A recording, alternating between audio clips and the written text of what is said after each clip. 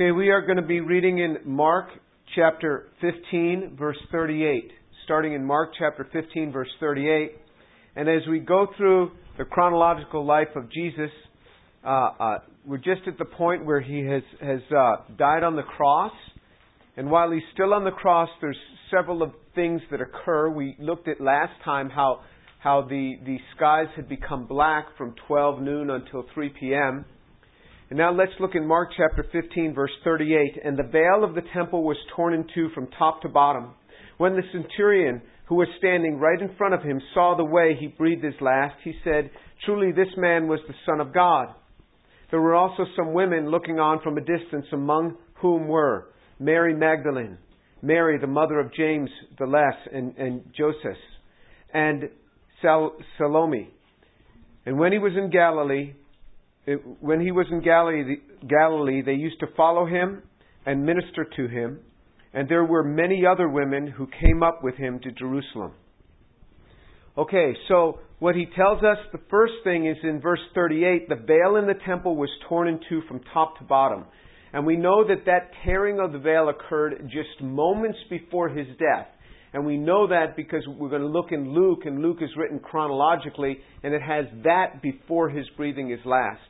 But it says the veil in the temple. So now this veil was a veil that separated the temple from the Holy of Holies.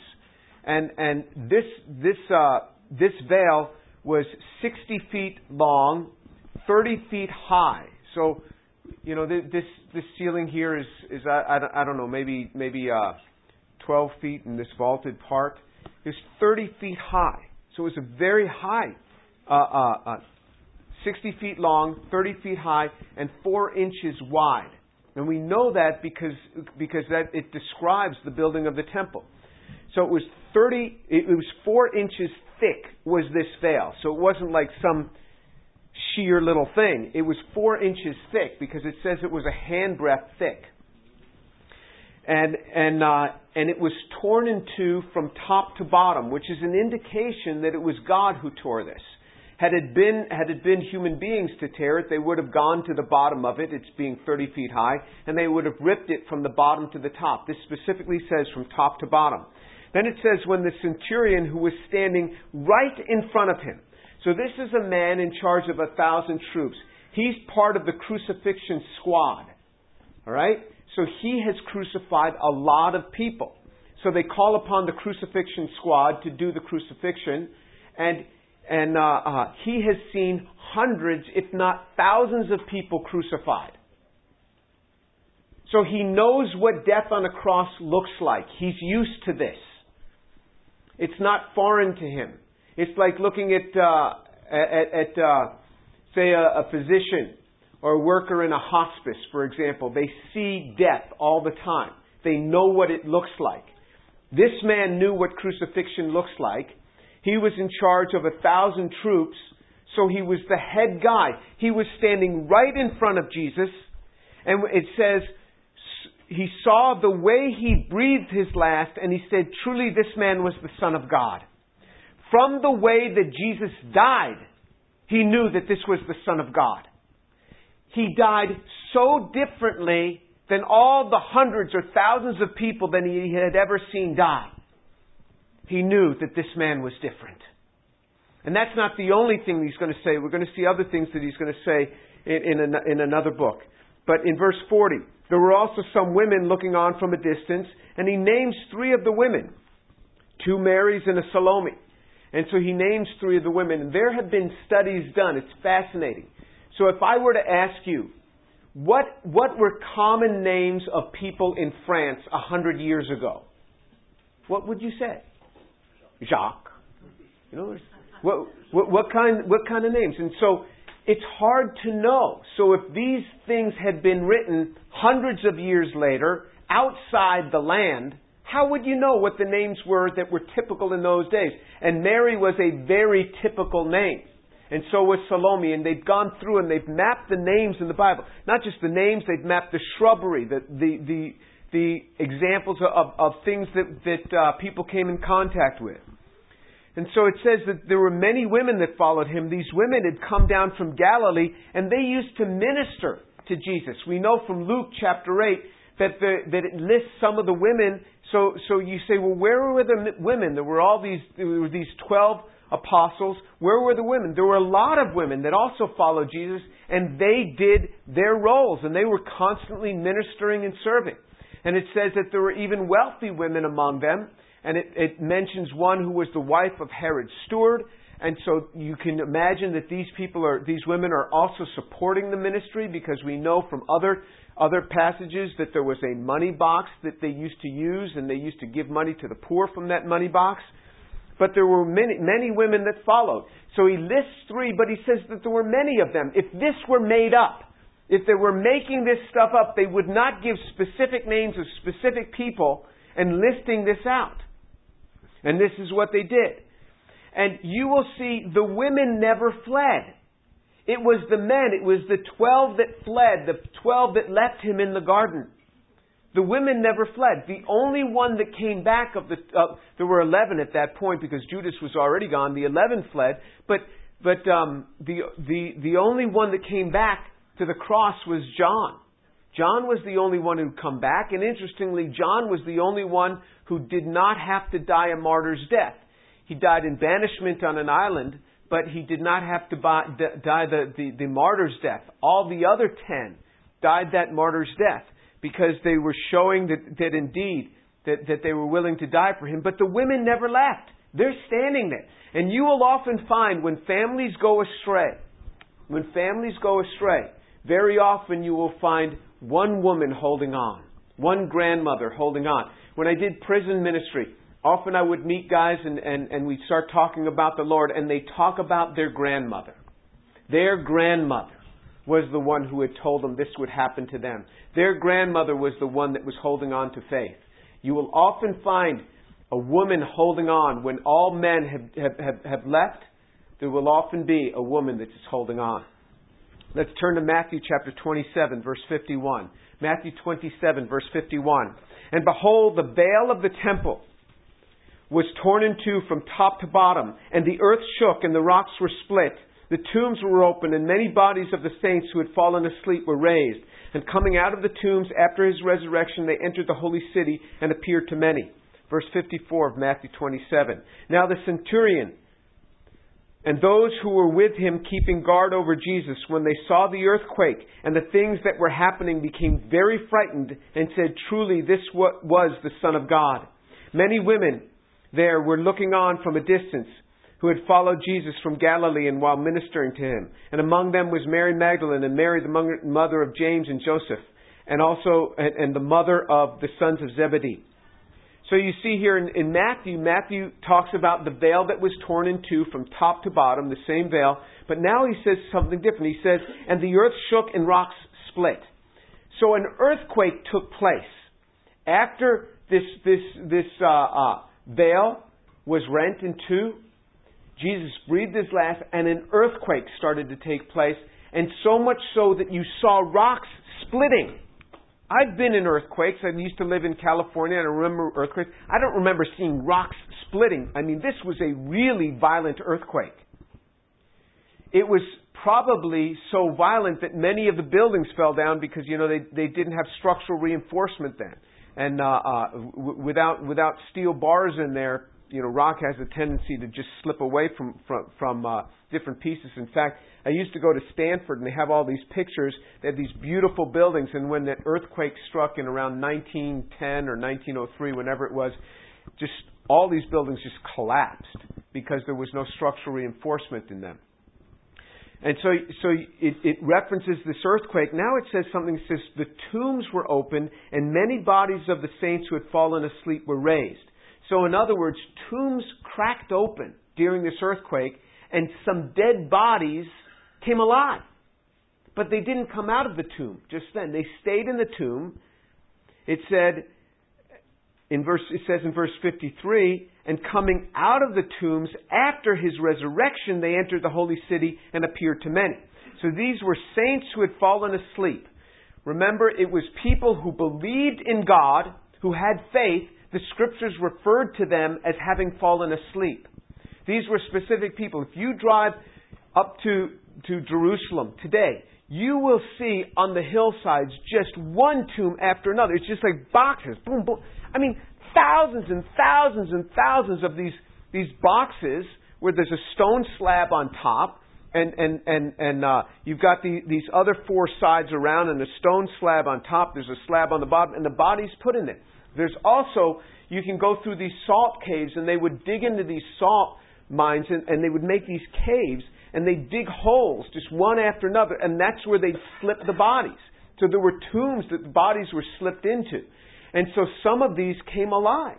Now, there's no other scriptural reference for this. This is the one mention of it, and it says that they were raised, but they didn't come out of the tomb until after the resurrection of Jesus, and they came into the holy city, and it says they appeared to many. So again, he's documenting. Go ahead and ask the people of the time. Verse 54, the centurion and those who were keeping guard over Jesus. So before it was just the centurion. Now it's the centurion and the other people with him. The other guards with him, when they saw the earthquake and things, they became very frightened. They said, truly this was the Son of God.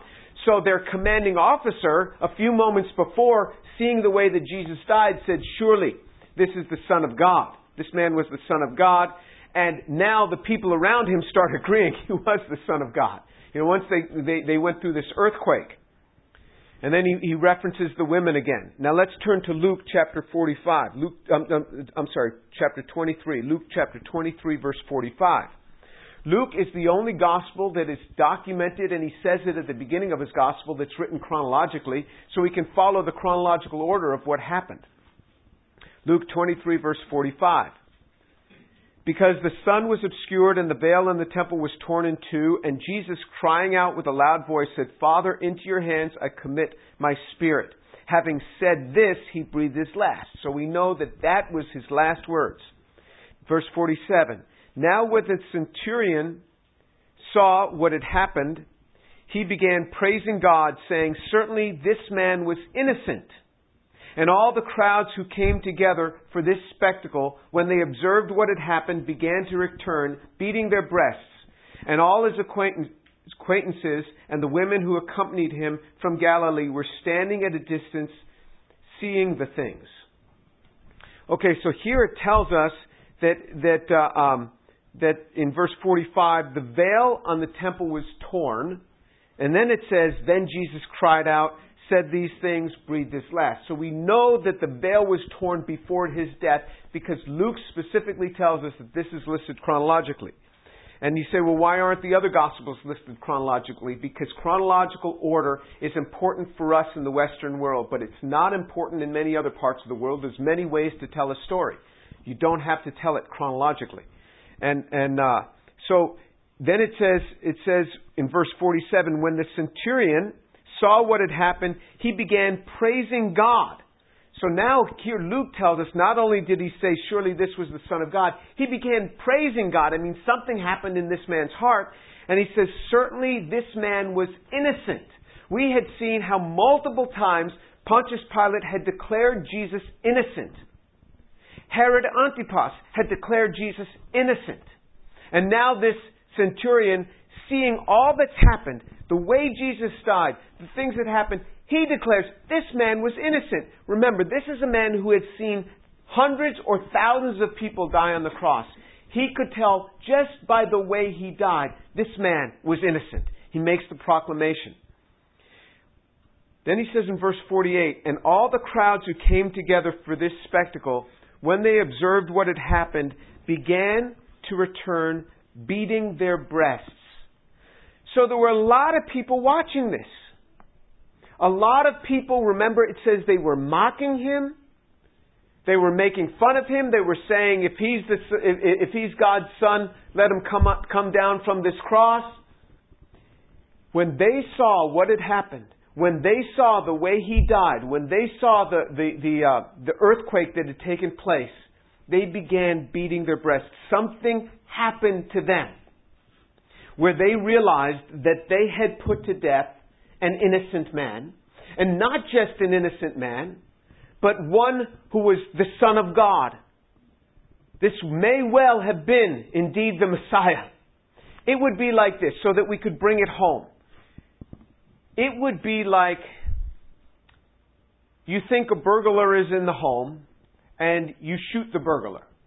Or you take out a baseball bat and you kill the burglar, and then you find out that it's your father. I mean, how would you feel? How would you... I just killed my father. Or a man, I just killed my son. I mean, think of how you would feel. You'd just be beating your breast. This is how they felt. This is the sense of how they felt. They had just had an innocent man crucified, and the very man who had been a prophet among them, a very man attested to by miracles, and they got caught up in this frenzy that had been stirred up by the Sanhedrin, by the Sadducees and the Pharisees, and they went along saying, no, his blood be upon us. And now they realize whom they have killed. Now they realize whom they have killed. Before I get into that, I want to just read a few points of what this death means, of what this death means theologically, what this means for us, because I don't want to move on without this. So let me just read to you this, and I'm going to go through, I'm just going to list through a number of verses. This will be posted online if you can't keep up with the verses. But here's what it means. First of all, it was a ransom in that it paid the penalty for sin. This crucifixion paid the penalty for sin. This is found in Matthew 20, verse 28, and 1 Timothy 2, 6. Secondly, it is a redemption. Redemption means to be purchased from the slave market, and essentially we've been purchased from the slave market of sin by His blood. That's in Galatians 3:12 and 2 Peter 2:1. The third significance is reconciliation.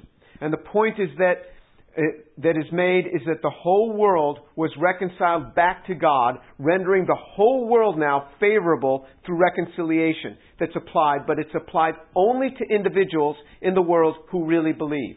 That tells us, that's in 2 Corinthians 5:18 through 19. Fourthly, His death was also a propitiation. Propitiation means to satisfy the demands of God or to appease the wrath of God. And so that's in 1 John 2:2.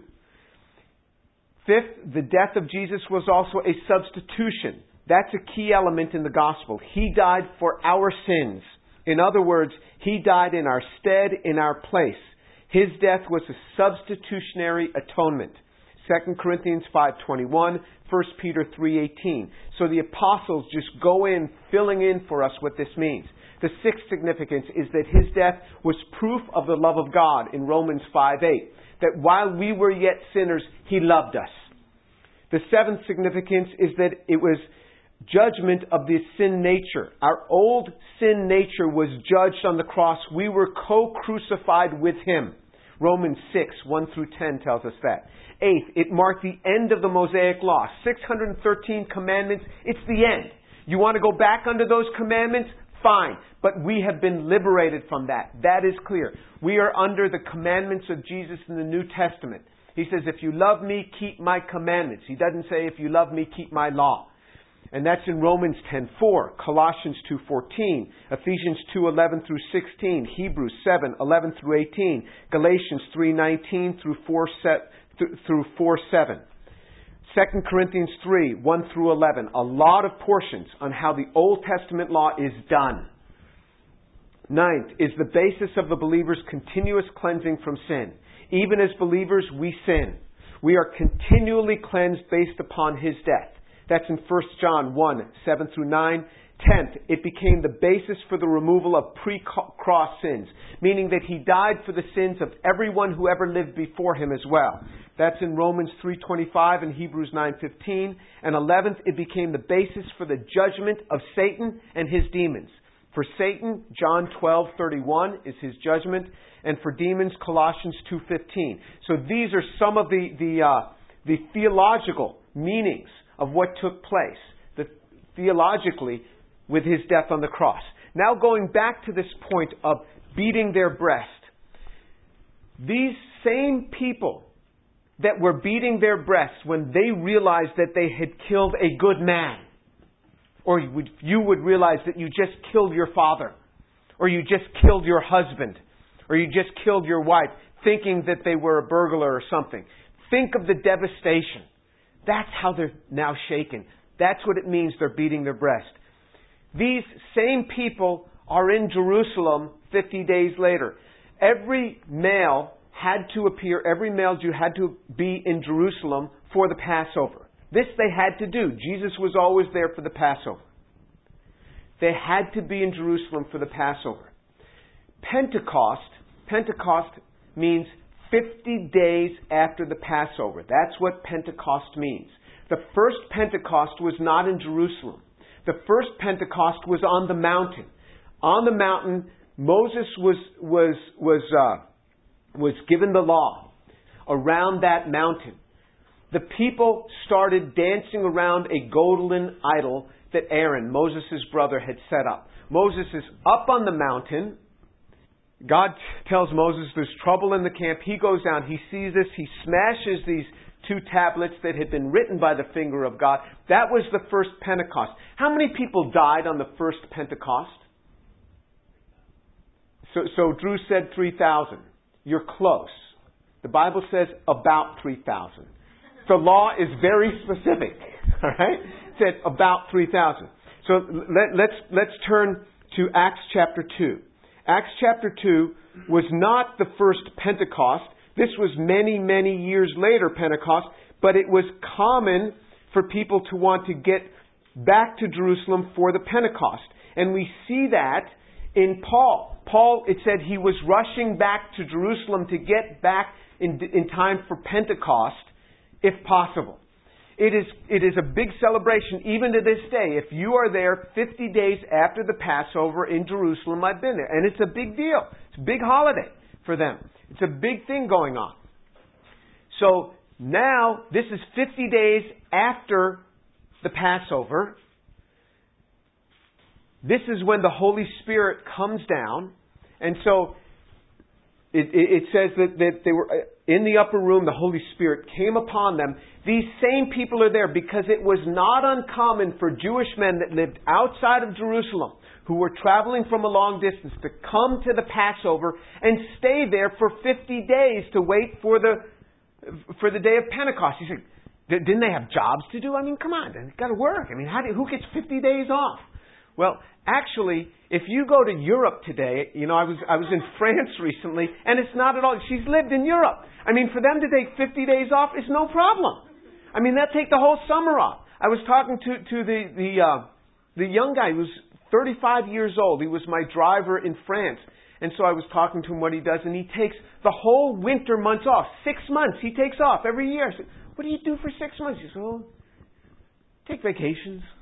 I mean, 6 months. I mean, so we think that how could people take 50 days? I mean, some people take 6 months off for vacations. So these people would often, because it was very hard to go away and then come back again from a long distance just for Pentecost, so they would stay there. So this is the same people. So they see the Holy Spirit fall on these people, and then let's look in Acts chapter 2, and we'll start reading from verse 29. Acts chapter 2, let's start in verse 22. Acts chapter 2, verse 22. Men of Israel, listen to these words. Jesus the Nazarene, a man attested to you by God with miracles and wonders and signs which God performed through him in your midst, just as you yourselves know. This man, delivered over by the predetermined plan and foreknowledge of God, you nailed to the cross by the hands of godless men and put him to death. But God raised him up again, putting an end to the agony of death, since it was impossible for him to be held in its power. This is why he says to them, it is you. You nailed him to the cross by the hands of godless men. Even though you didn't pound the nail yourself, you were the ones who accused him and said, his blood be upon us. And you were the ones who then pushed him forward on Pilate and had the Romans put him to death, only because you were not allowed to put him to death yourself, because you had lost that right that very year. There was no longer public execution allowed by the Sanhedrin. This is why he says, you are the very ones. These are the very ones who had left beating their breast. Then he goes down quoting the scriptures again. And then let's look at verse 36 of Acts chapter 2. So he quotes the scriptures. He quotes a lot from Psalm 16, which is the Messianic Psalm. Then he says, "Therefore, let all the house of Israel know for certain that God has made him both Lord and Christ, this Jesus whom you crucified." Imagine.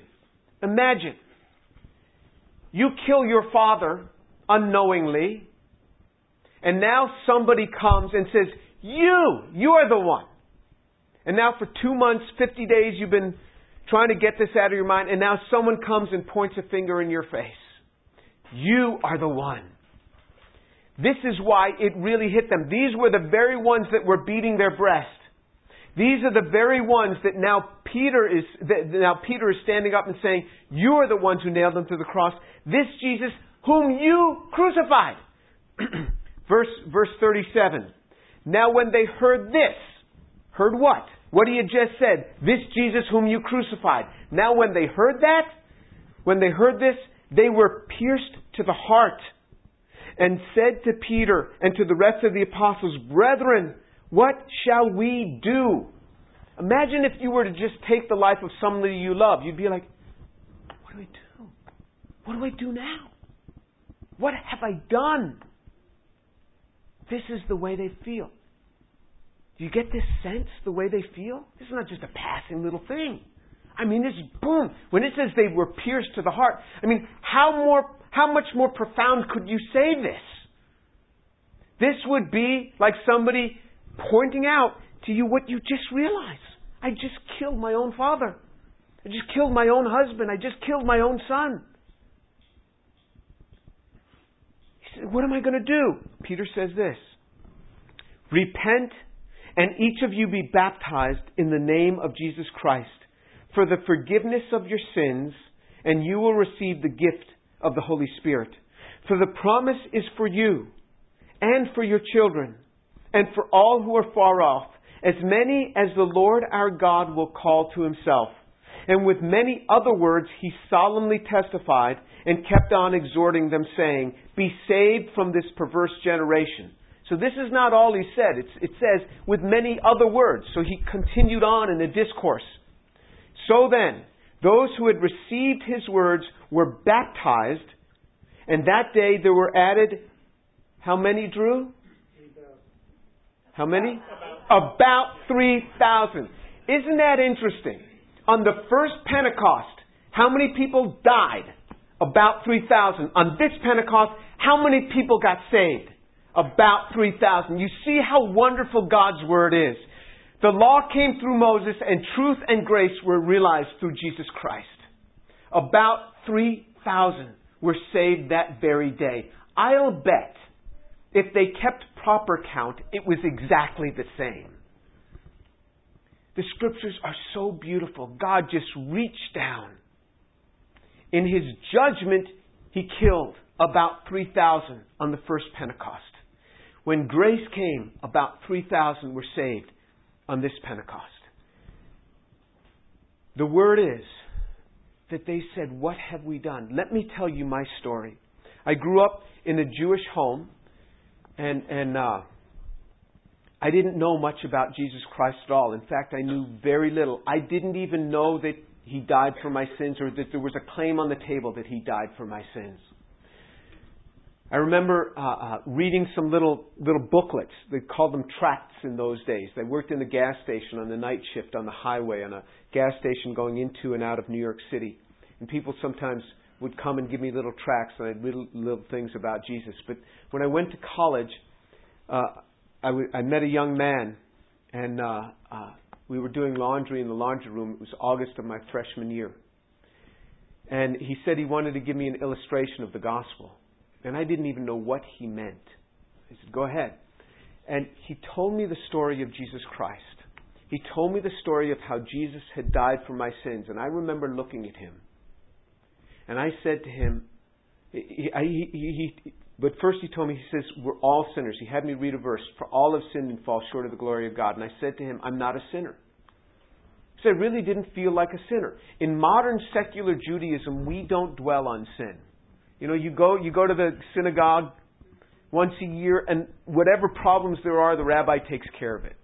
When you become a Christian, you think about sin all the time. Like, whenever I look, whatever thought I have, it's just sin. Jewish life is so much easier.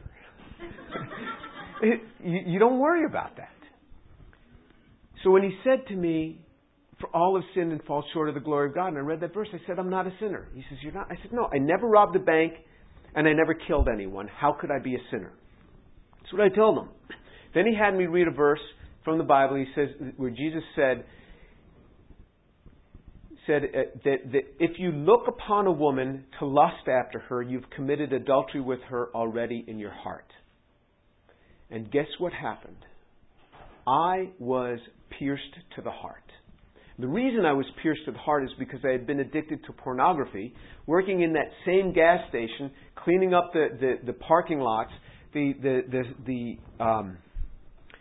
salesmen would throw away their magazines on their way home on Friday nights, and I would take their magazines right out of the trash buckets, and I had a big stash of magazines from the time I was a young teenager.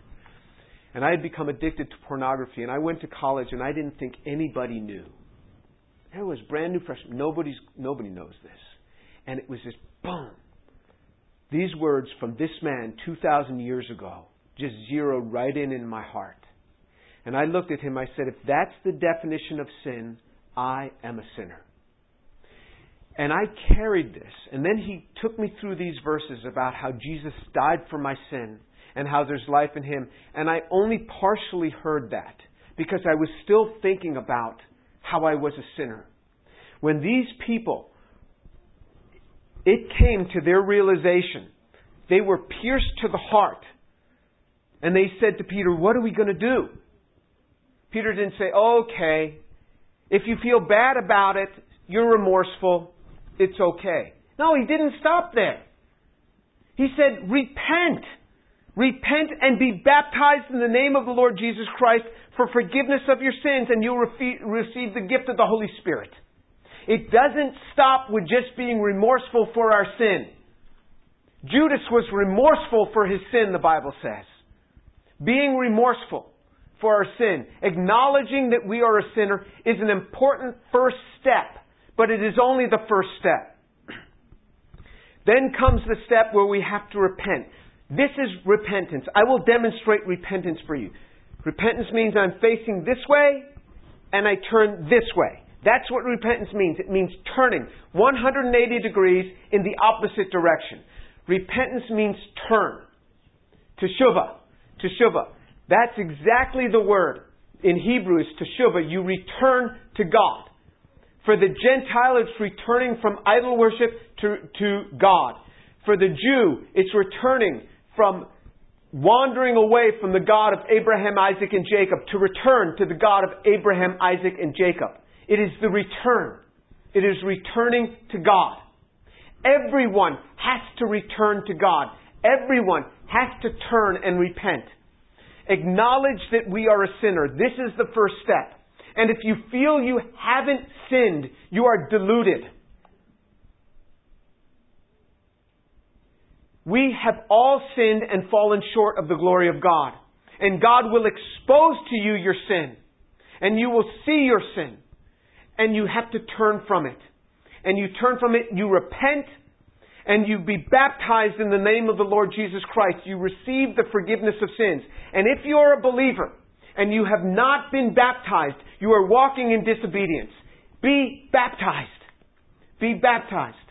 And there's no reference in the Scriptures where children were baptized at birth. There's no reference to it. It says they believed and they were baptized. You believe and you be baptized. If you've not been baptized after believing, be baptized. And it's a simple thing. You can go in this church and in a couple of weeks they'll get you baptized. But until then, you're walking in a state of disobedience because we are told to be baptized. But you first got to be saved. You give your heart to the Lord. And don't keep avoiding this thing. You hear this gospel each week. Don't keep avoiding it. Because we hung Him there on that cross. You hung Him there. I hung Him there by our sins. We hung Him there on the cross.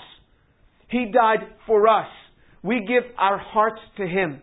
Today, when I pray this prayer at the end, You pray this prayer with me and invite Jesus into your hearts. You confess that you are a sinner. You own your sin. And now you ask Jesus to forgive you.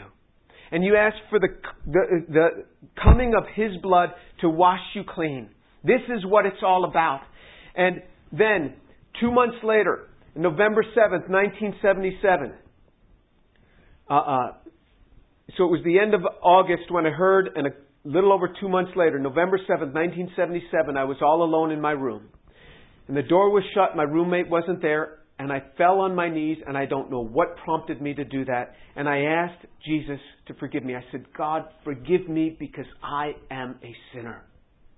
Forgive me. And at that moment, this burden of sin that I was carrying, where Jesus had exposed me through His words, just started to lift from me. Just started to lift. This burden of sin. And then all of a sudden, someone was standing in my room. And I opened my eyes to see who it was. And I was still on my knees, and I couldn't see anyone. I couldn't see anyone. But right there in front of me, Jesus was standing, and His presence was so overwhelming. I wasn't scared. I wasn't frightened, but it was such a pleasant presence. I just started weeping, and I didn't even want to get up off my knees because His presence was so real. This often happens to Jews. They will experience the presence, or they will see Him with their eyes on the day that they get saved. I never saw Him, but His presence was real. And a change happened in my heart that day. I felt forgiven. For the first time, I felt forgiven. Really experienced forgiveness. And I really changed. Something happened to me that day, and I didn't tell anyone. And then 2 weeks later, the guy who had shared with me, lived on my floor, he saw me, he says, Jim, have you received Jesus in your heart? I said, I think I have. Why do you ask? He said, you haven't stopped smiling for weeks. Something happened to me that day. This is a real thing. If you've never come to a point where you have received Jesus in your heart, do that this day. Don't let it go. If you're wondering, if I ever recently received, just do that this day. Reconfirm it this day. There is no shame in that. It's not going to be like God's upset with you. He welcomes you. Reconfirm this relationship. Repent. Repent and be baptized in the name of the Lord Jesus Christ for the forgiveness of your sins. And then he goes on, he says, for the promise is for you and your children and for all who are far off. There is a good chance that if you get saved, your children will follow. And this is the best thing that could happen to them. You get saved and your children will often follow. The best thing that could happen to them. Turn your heart to Jesus this day. And remember, if you don't turn to Jesus, you ought to leave here beating your breast, saying, what have I done in crucifying this man and not coming to Him and not repenting? Let's pray.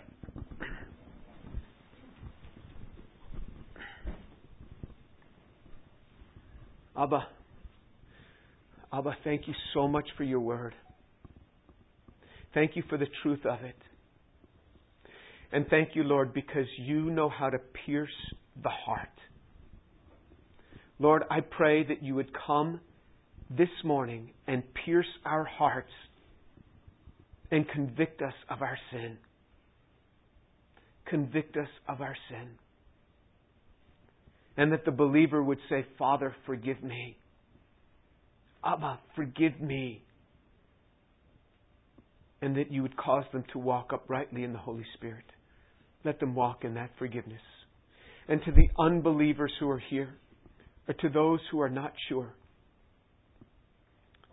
pray with me this very prayer. Father, forgive me because I am a sinner. Indeed, I am a sinner. Forgive me for my sins. Wash me with the blood of Jesus. Forgive me. And fill my life with the Holy Spirit. Fill me to overflowing with the Holy Spirit. And let me walk with you. I believe that Jesus Christ has risen from the dead. Thank you, Lord Jesus, for dying for me. Amen.